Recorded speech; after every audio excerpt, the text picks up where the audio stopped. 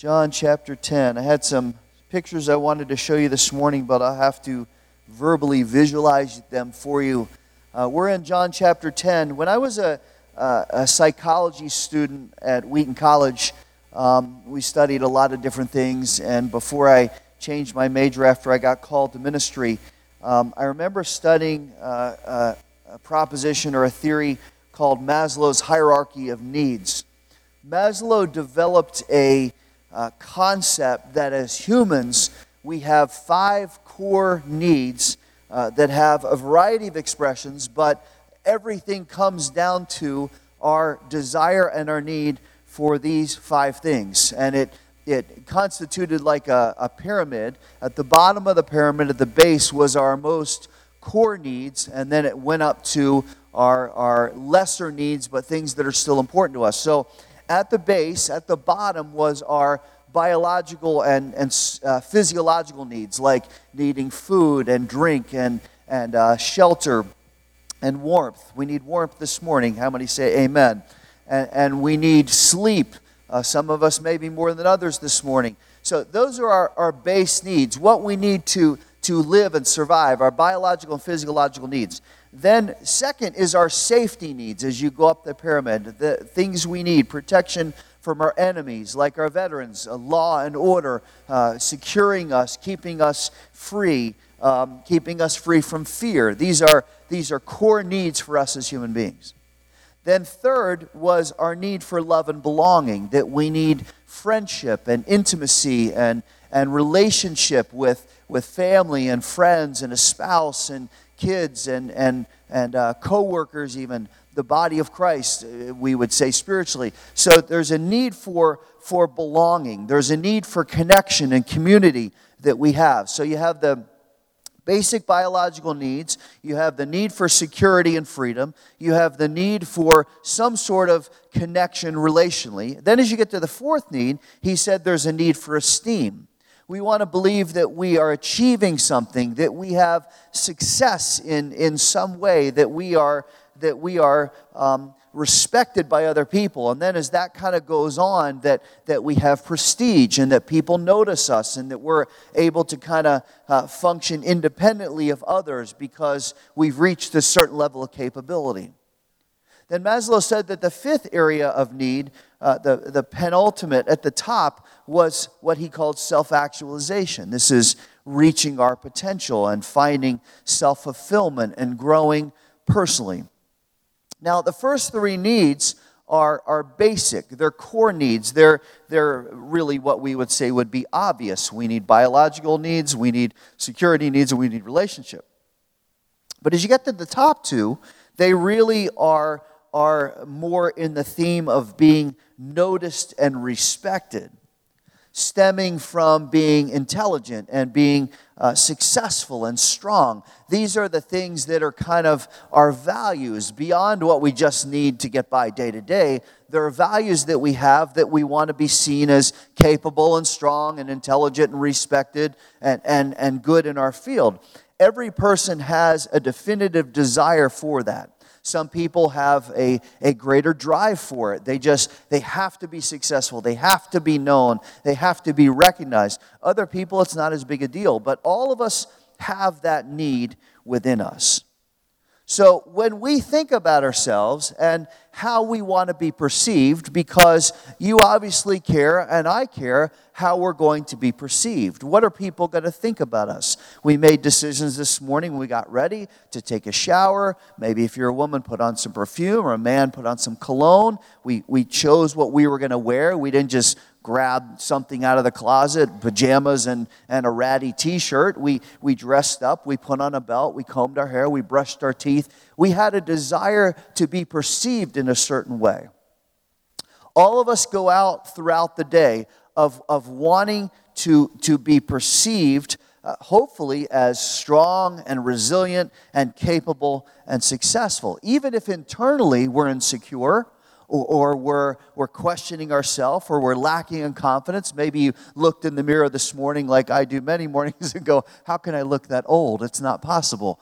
How can my hair be that gray? And you maybe feel a little insecure. I'm a little heavier than I want to be, and I wish I was thinner. So maybe you walk out the door kind of feeling insecure. You dress in a certain way or put on makeup in a certain way that will make you seem a little bit more happy and secure than you actually are. But at the end of the day, you want the default of being recognized as capable and kind of in control and independent rather than dependent. Every person deals with that. It doesn't matter if they're homeless or they're a CEO. Every person has a perception that they want to see, want other people to see. And part of that is the reason why it's such a hindrance for so many people to trust in Jesus Christ. Because at the end of the day, it is about us. It is about what we think. It is about us being independent. It's about us being in control. And when we put our trust in Christ, that all goes out the window. We have to admit that we're a sinner. We have to admit that we can't save ourselves under any circumstance. And then we have to repent of that sin and say, I don't want to be who I used to be. I don't want to be who I project to be. I want to be a child of God. Then we have to trust Jesus to save us and forgive us. And then once we trust Jesus, we have to submit ourselves and our lives to Him completely to be our Lord. And then once we submit ourselves, we serve Him. Now, all of those things, admitting, repenting, trusting, submitting, and serving, are contrary to what Maslow is saying really is at the top, which I want to be successful, I want to be in control, I want people to think I'm wonderful.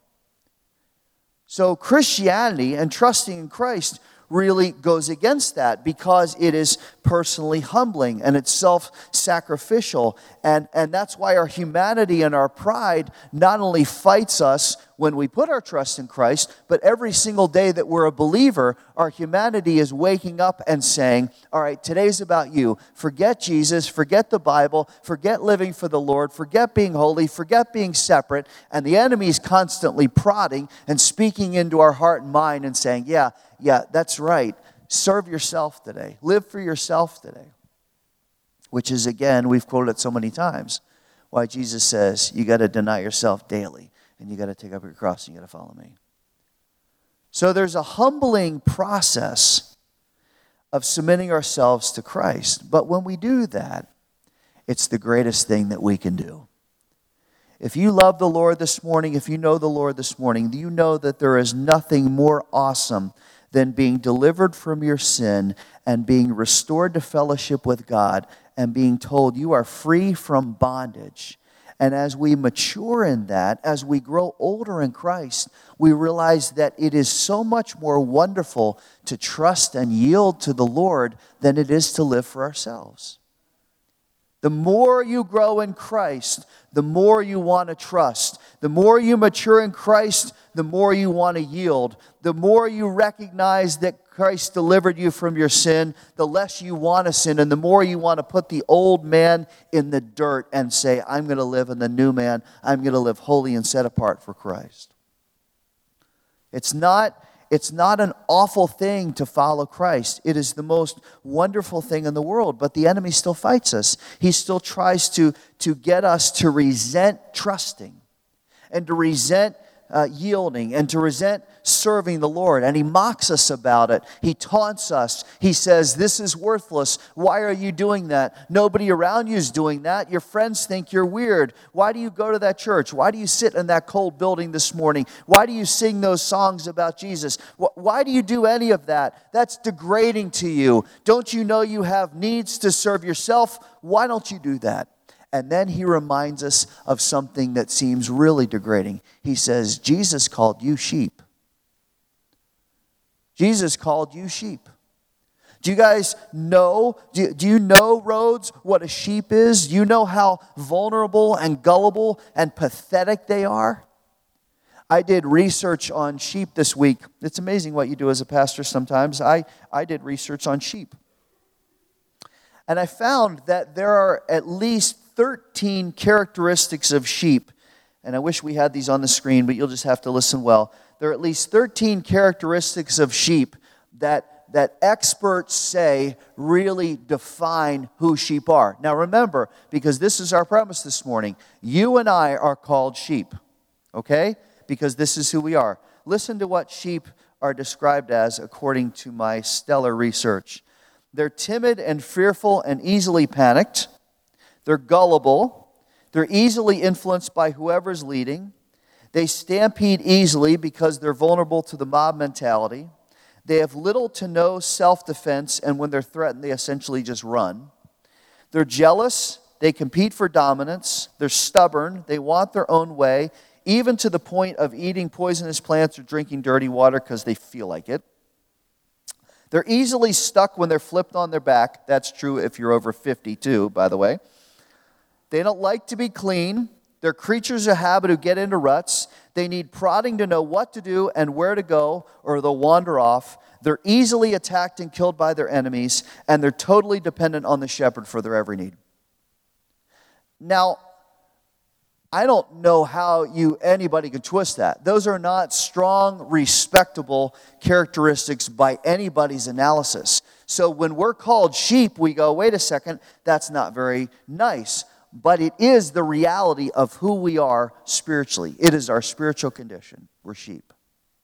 And that's why we need a shepherd. And thankfully, Jesus came to be our shepherd. So what he teaches here, long introduction, chapter 10 of John, what he teaches here in this chapter is really telling us as much about ourselves as it is about him. The fact that we need a shepherd, and the fact that he is the only one who is worthy to be our shepherd. So let's read a couple verses here, and then we're going to kind of simply take this apart this morning and develop what we need to know, okay? John chapter 10, start in verse 7. So Jesus said to them again, "Truly, truly, I say to you, I am the door of the sheep. All who came before me are thieves and robbers, but the sheep did not hear them. I am the door. If anyone enters through me, he will be saved and will go in and out and find pasture. The thief comes only to steal and kill and destroy. I came that they might have life and have it abundantly." Verse 11, I am the good shepherd. The good shepherd lays down his life for the sheep. He who is a hired hand and not a shepherd, who's not the owner of the sheep, sees the wolf coming and leaves the sheep and flees, and the wolf snatches them and scatters them. He flees because he's a hired hand and is not concerned about the sheep. I am the good shepherd. Second time he says it. And I know my own, and my own know me. Even as the Father knows me, and I know the Father, and I lay down my life for the sheep. I have other sheep which are not of this fold. I must bring them also, and they will hear my voice, and they will become one flock with one shepherd.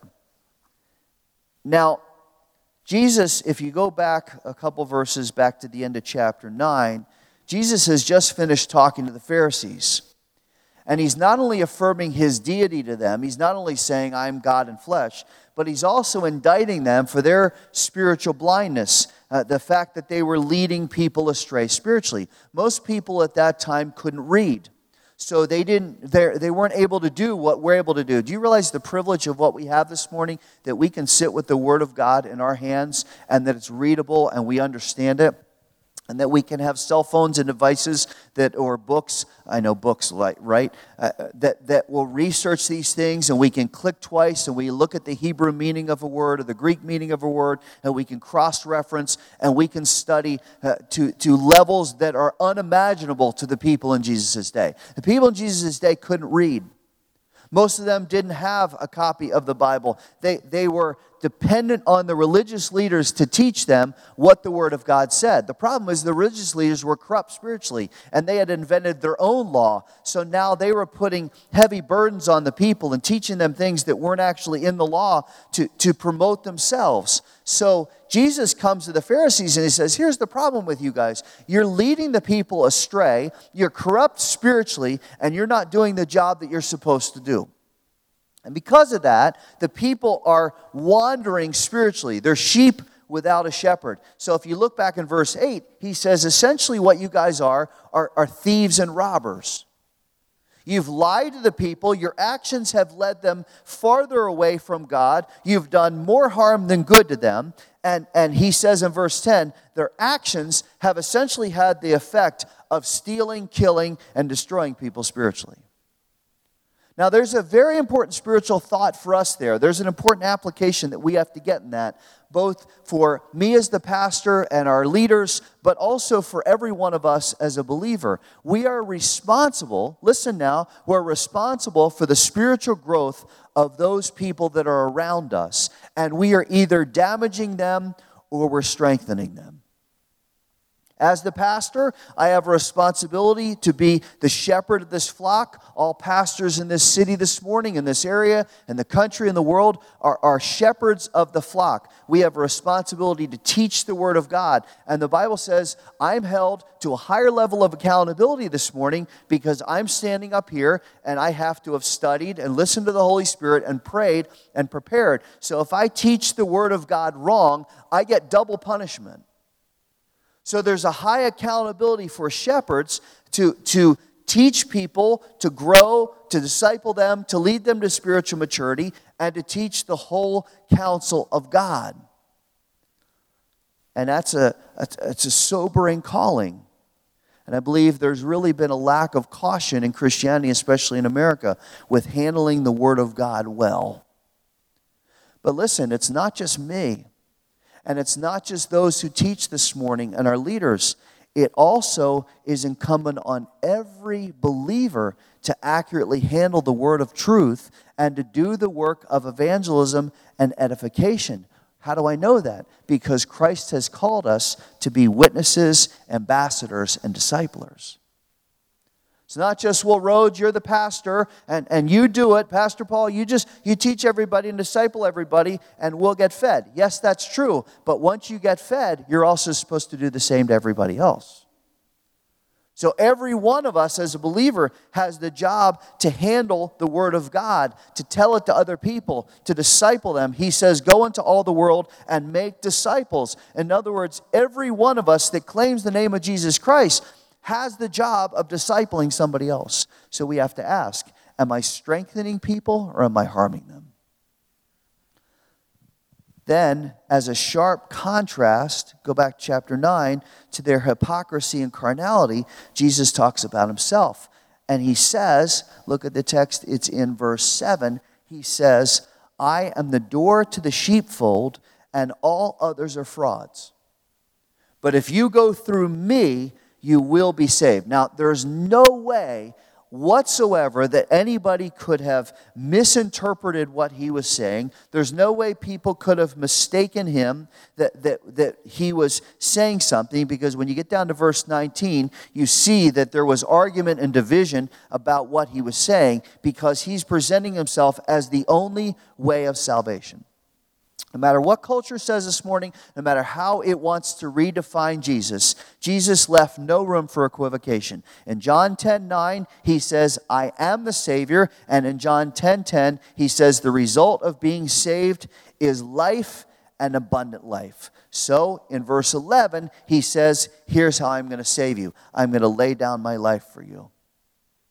That's a necessity, because every sheep is in mortal danger of eternal death. The enemy has come to kill and destroy spiritually, and he's effectively infiltrated the hearts and minds of mankind. He's become a predator of our souls, and there is no way we can save ourselves. Without a Savior, we are weak, helpless, and hopeless, and the wolf will grab us and scatter us spiritually. So Jesus says, I can't have that. I've come to be the shepherd, and I've come to lay down my life for the sheep. And because I'm laying down my life for the sheep, I will defeat the enemy and I will offer salvation. Now, the analogy that he uses to describe this in verse 9 is really interesting. And anybody that was listening to him at the time, anybody in Israel would have understood completely what he was saying. Look back at verse 7 for a second, and then verse 9. He says, I am the door to the sheepfold. I am the door to the sheepfold, which is where the sheep were most vulnerable to attack. See, back in ancient Israel, and even to this day, out in the wilderness, there would be circles of rocks. There would be an enclosure that was built of rocks about 5 feet high, and that big kind of almost full circle enclosure was where the shepherd at night would take the sheep in, because the predators, the wolves or coyotes or whatever were coming across, wouldn't be able to get over the 5-foot wall. So the sheep would sit in the enclosure and they'd be protected from attack, and they'd also be protected from wandering off. The shepherd couldn't just allow the sheep to graze and then lay down and go to sleep, because when he woke up in the morning, he would find many of his sheep dead. So he would build an enclosure, and all throughout Israel, even today, you can see stone enclosures throughout the wilderness, because there are no trees, there are no houses, there's no farm to speak of. It's just barren wilderness. Now, one end of the enclosure would be open. That was called the door. And because the door had to be open to let the sheep in to be safe at night, the shepherd would sit in the door. He would become the door. So whenever an attacker came, he would be the last line of defense, both for an attacker coming in and for the sheep from wandering out. So the shepherd served as the door, and he was ready and willing to give his own life as a sacrifice for the sheep. Now, it makes sense. Look back at the text for a second, because Jesus says, I'm the door. I'm the door for the sheep. And he's not talking about a stone enclosure at this point. He's talking about salvation. You are under attack. Your soul is under attack. You have no way to defend and save yourself. You are helpless and hopeless without the shepherd. So spiritually, I'm going to put you in the enclosure, and I'm going to become the door. There's no way to get in the enclosure without coming through me, and I will protect you from attack and from harm. It's a beautiful picture.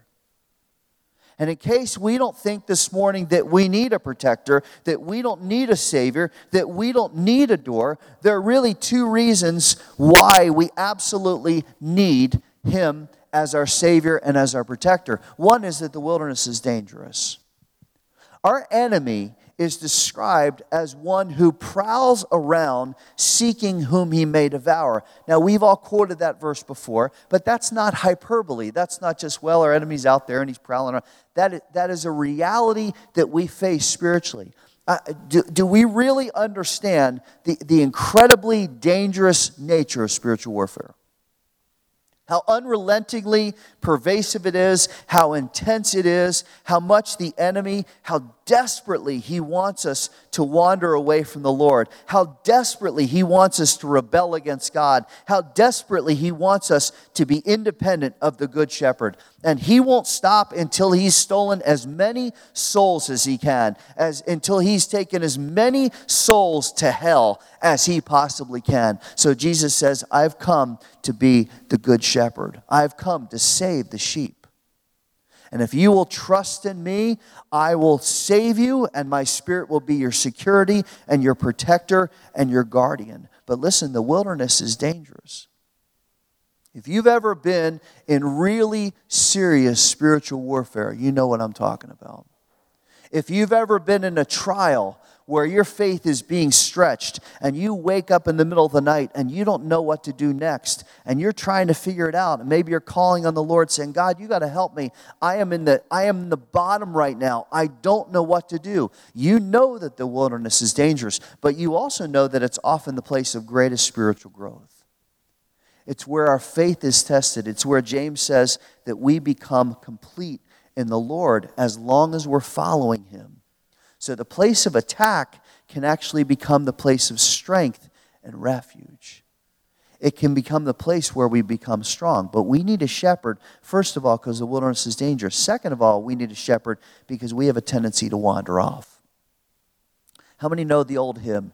Prone to wander, Lord, I feel it. Prone to leave the God I love. How many know that hymn? Raise your hand. 3 of you. That is just tragic. We're going to sing that song soon. Prone to wander, Lord, I feel it. Prone to leave the God I love. I don't know about you, but that's me every morning. That's me every afternoon. That's me every evening. Why? Pastor, are you a weak Christian? No, I love the Lord with all my heart. But you know what? Sin is still on the attack.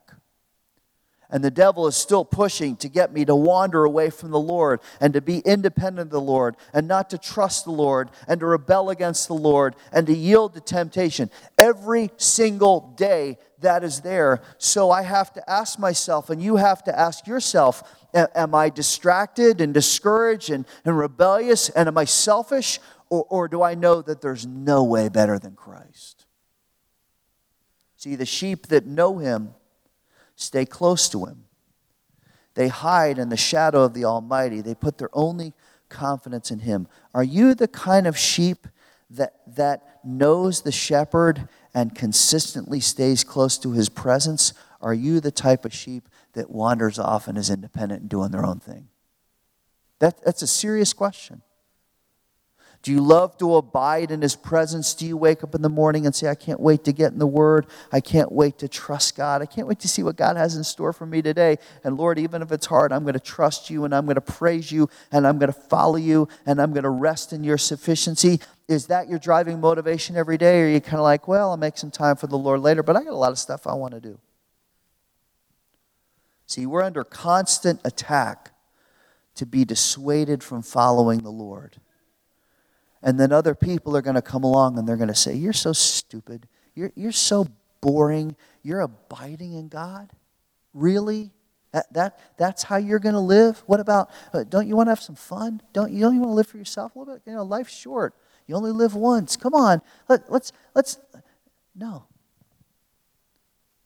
His sheep abide in his presence. And the Bible says that's hard, so don't get weary in well-doing. It's easy. I speak from experience, and you guys could too. It is easy to grow weary of being a committed disciple. And when we're weary, that's when we have to stand firm and we have to get close to the Lord, because the wolf is just wandering and looking and looking who he may devour, and he's waiting. A wolf never attacks the strongest animal. They always attack the weakest animal. Let's not give him any ability to see us as weak. Because as Jesus' sheep, we should love the shepherd, and we should know the shepherd, and we should have our confidence and joy in him. And as Jesus' sheep, let's finish up. Look at verses 14 and 16. There are two distinct characteristics that identify us as his. See, Jesus says in verse 14 and 16 that these traits must be evidence in his sheep. To be called his, it should be so obvious that we have these two traits that other people will easily recognize it in us. So what are the two traits? Number one, write these down. The first characteristic of Jesus' sheep is that they're clearly marked. They're easily identifiable to anybody who looks at them. I remember when I was back in Israel, and I had a picture of this morning. I wish I could show you. When I was back in Israel in the late 80s, we were riding in the bus through the desert hills outside of Jerusalem. I think we were going down to Jericho. And we saw a flock of sheep. I think that's what they're called, a flock of sheep that was off to the right. And they were all marked with a bright orange marking. I'd never seen it before. All sheep I'd ever seen were, white and fluffy and all that kind of thing. But these sheep were marked with a bright orange spot right on their back. And my dad, who was leading the trip, said to the bus driver, would you stop for a minute? We all got out of the air-conditioned bus into the 110-degree heat, and we stood on the side of the road. It's like going back 2,000 years. I wish we could take everybody to Israel. You need to experience that at least once. So we're standing on the side of the road, and we're talking to the shepherd, and my father, through the interpreter, says to the shepherd, why are the sheep marked? He already knew the answer. He knew John 10. And the shepherd said, they're marked so they're identifiable as mine, so nobody else can come along and steal one of my sheep, because my mark is the bright orange spot on the back, and all my sheep have the bright orange spot. That's John 10. Every believer, every sheep, every follower of Christ should be marked. They should be outwardly distinguishable. So when you look at your life, you say to yourself, you have to ask yourself, is my life undeniably distinguishable that I am a follower of Jesus Christ? Does anybody who looks at me, anybody who talks to me, anybody who sees my action, anybody can evaluate the way I think, do they say without a shadow of a doubt that person loves Jesus Christ? Because his sheep are marked. Do we shy away from being identified as a disciple of Christ? When somebody says, are you a believer? We're kind of like Peter in the garden saying, no, I don't, not right now. On Sunday, yes, not right now.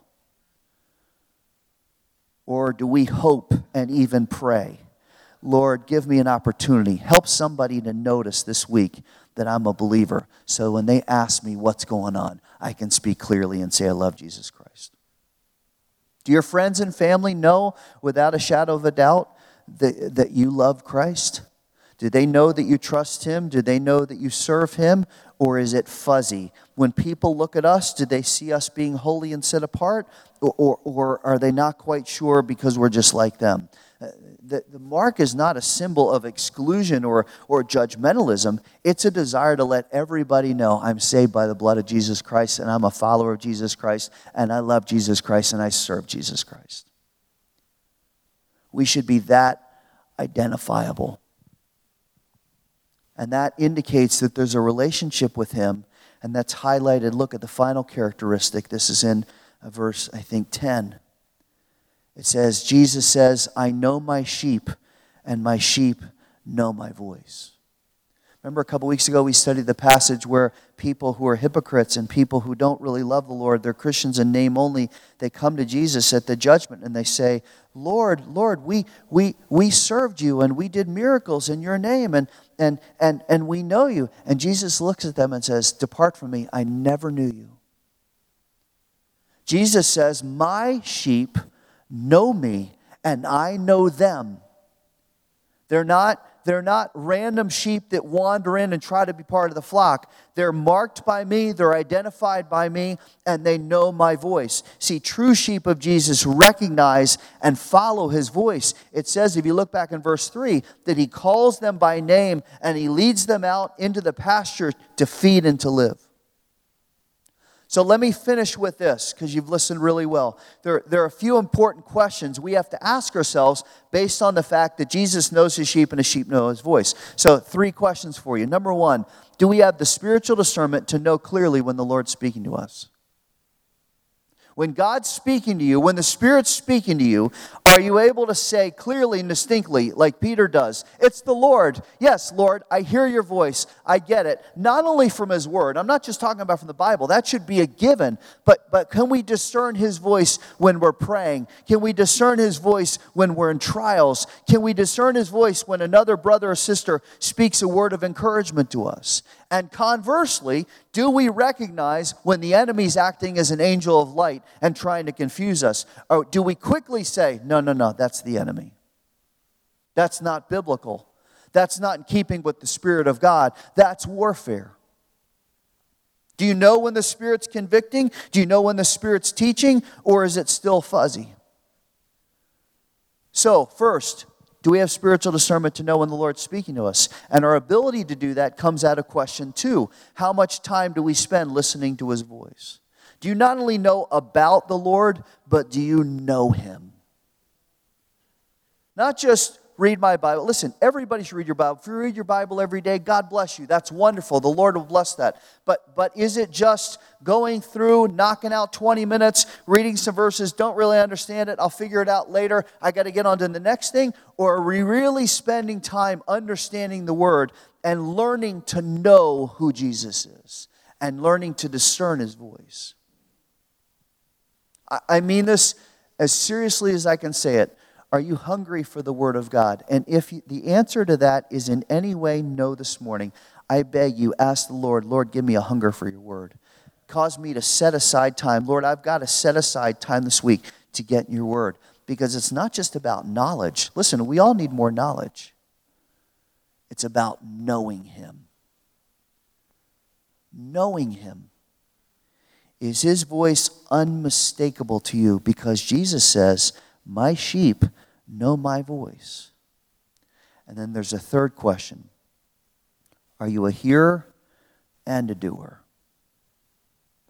we can maybe discern the voice of Jesus. Well, Jesus is calling me to a new venture of faith. Jesus is calling me into a new pasture of opportunity. Jesus is calling me into a new trial, or Jesus is warning me about spiritual danger, or Jesus is calling me to rest.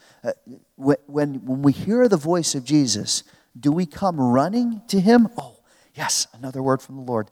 Yes, I can't wait to get in his word. Yes, I can't wait to hear that encouragement. Yes, Lord, I want to know. Do we hunger for prayer? Lord, speak to me. I want to know your will. Or when we study and we hear from the Lord, do we kind of do what Jonah does? Well, that's good, Lord. Keep talking, Lord. Okay, Lord. Yes, Lord. Thank you, Lord. See, Jonah knew exactly what he was supposed to do. Jonah, go to Nineveh and preach the gospel. And Jonah says, thanks, but no thanks. I'm out of here. How many times do we do that during the day? When the Lord says, stop watching TV, get off Facebook and study my word. Stop worrying, stop being fearful. Sit down, get your thoughts clear, and call on my name. Stop living for yourself, be set apart, and be holy for me. Walk forward, take that step of faith, even you don't know what's going to happen next. And trust me, I've got you. I will take care of you. I will protect you. I'm your shepherd. When God speaks to us that way, and trust me, he does hundreds of times a day, do we say, yes, Lord, yes, I'm ready. I want to be like you. Yes, Lord, right now, tell me what to do. Or do we say, you know what, let me defer that to later. His sheep know his voice, and they act upon it. See, the problem was the people of Israel didn't listen. The Pharisees completely shut Jesus out. The Sadducees denied his resurrection. The Jewish leaders said no. Many of the people turned away because his word was too hard. And then there were a few that loved him. But Jesus says, look, because there's been denial of me throughout this nation, there's now another flock. Look at it. One more verse here. This is important because there's an application for us. He says in verse 16, I have other sheep who are not of this fold. Who's he speaking about there? He's talking about the Gentiles. All throughout the Old Testament, it's been all about the Jews. All about the Jews. You're my chosen people. Everybody else is evil. They want nothing to do with me. They serve other gods. So it's just about the Jews. God gives the Jews every single opportunity to trust in him.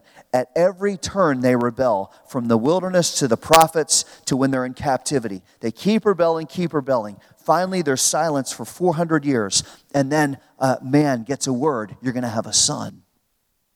And the son's going to be a precursor to the Messiah. And then Mary and Joseph get a word. You're going to have a child, and the child's going to be the Son of the Most High. And you're going to call him Jesus because he's going to save his people from their sins. And all of a sudden, the gospel now comes in human flesh, and the Jews still reject him. And God says, fine, I'm turning to the Gentiles now.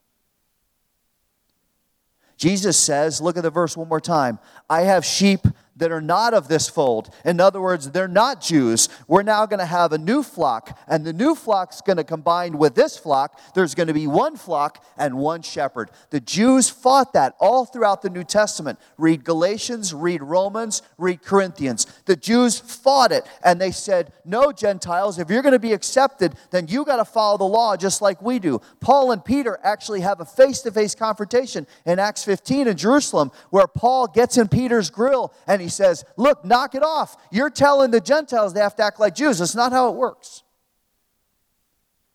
Jew and Gentile, one. There's now no difference. Now, God still has a plan for the Jews, but there's one flock and one shepherd. Jesus says there's another flock, and it's not you. Now, why is that important? Well, I'm going to tell you, give me one more minute. The Lord really impressed something upon my heart as a spiritual principle to close this morning. Because as we examine our own lives and we see how identifiable we are as his sheep and how well we know his voice, we need to understand, now as a body, as a church, we need to understand that there are people out there that do not yet know his voice, that need to know his voice. They need someone to tell them about the good shepherd that laid down his life for his sheep. There is a flock out there that we don't know about yet. People in this area that need Jesus Christ as their Savior, and people in this area that need a church to identify with and connect with. And in a few weeks, God willing, if everything works out right, God's going to lead us to a new area. He's going to lead us to a new building. He's going to lead us to new opportunities. Many of you live up in that area. And now is a perfect time for us to refresh everything and invite somebody and say, you need to know about the Good Shepherd. Listen, this is not a time for us to be timid. God is opening up a door for us to reach out to people that are unchurched and unsaved or need a place of connection. Maybe they're indifferent about the Lord. Maybe they've fallen away from the Lord. Maybe they've been burned by church. I don't know. I don't care. The point is, there's a flock out there that needs Christ. And guess whose job it is? Not the biggest church in town, not the smallest church in town, not the pastor, not the missionaries, not the Christian organization. The job is ours.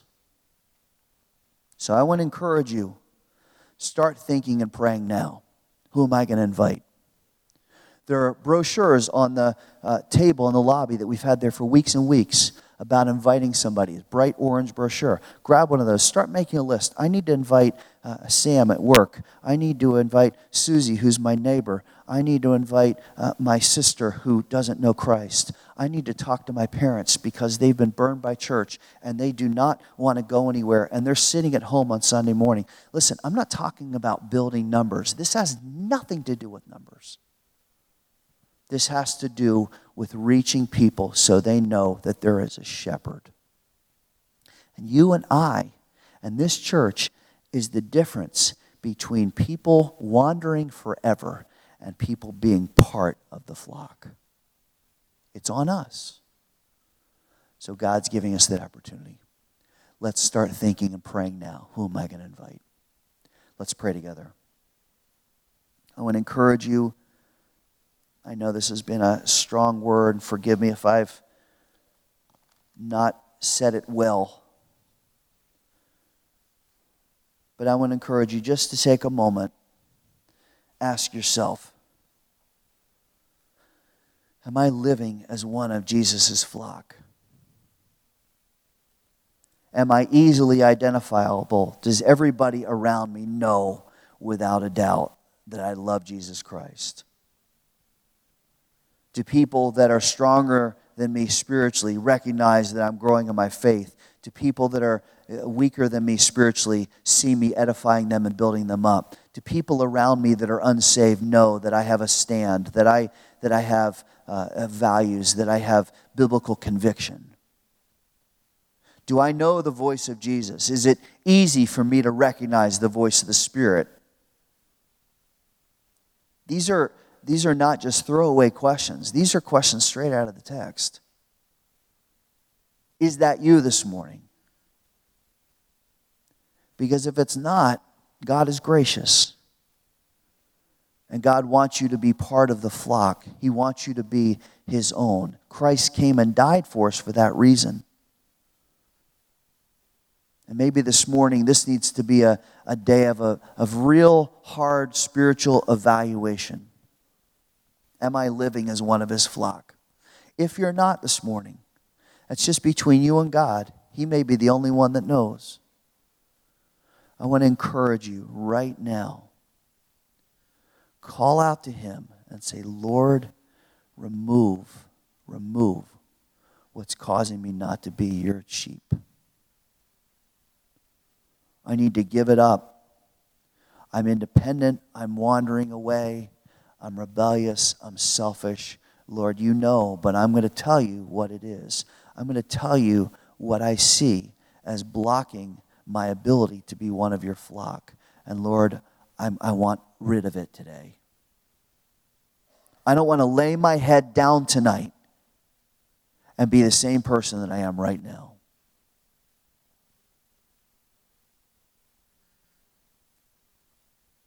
Before you leave today, that is what you have to ask yourself. It's what I have to ask myself. I've been saved 40 years. but every day, am I walking with the Lord? Do I love the Lord? Do people know that I love the Lord?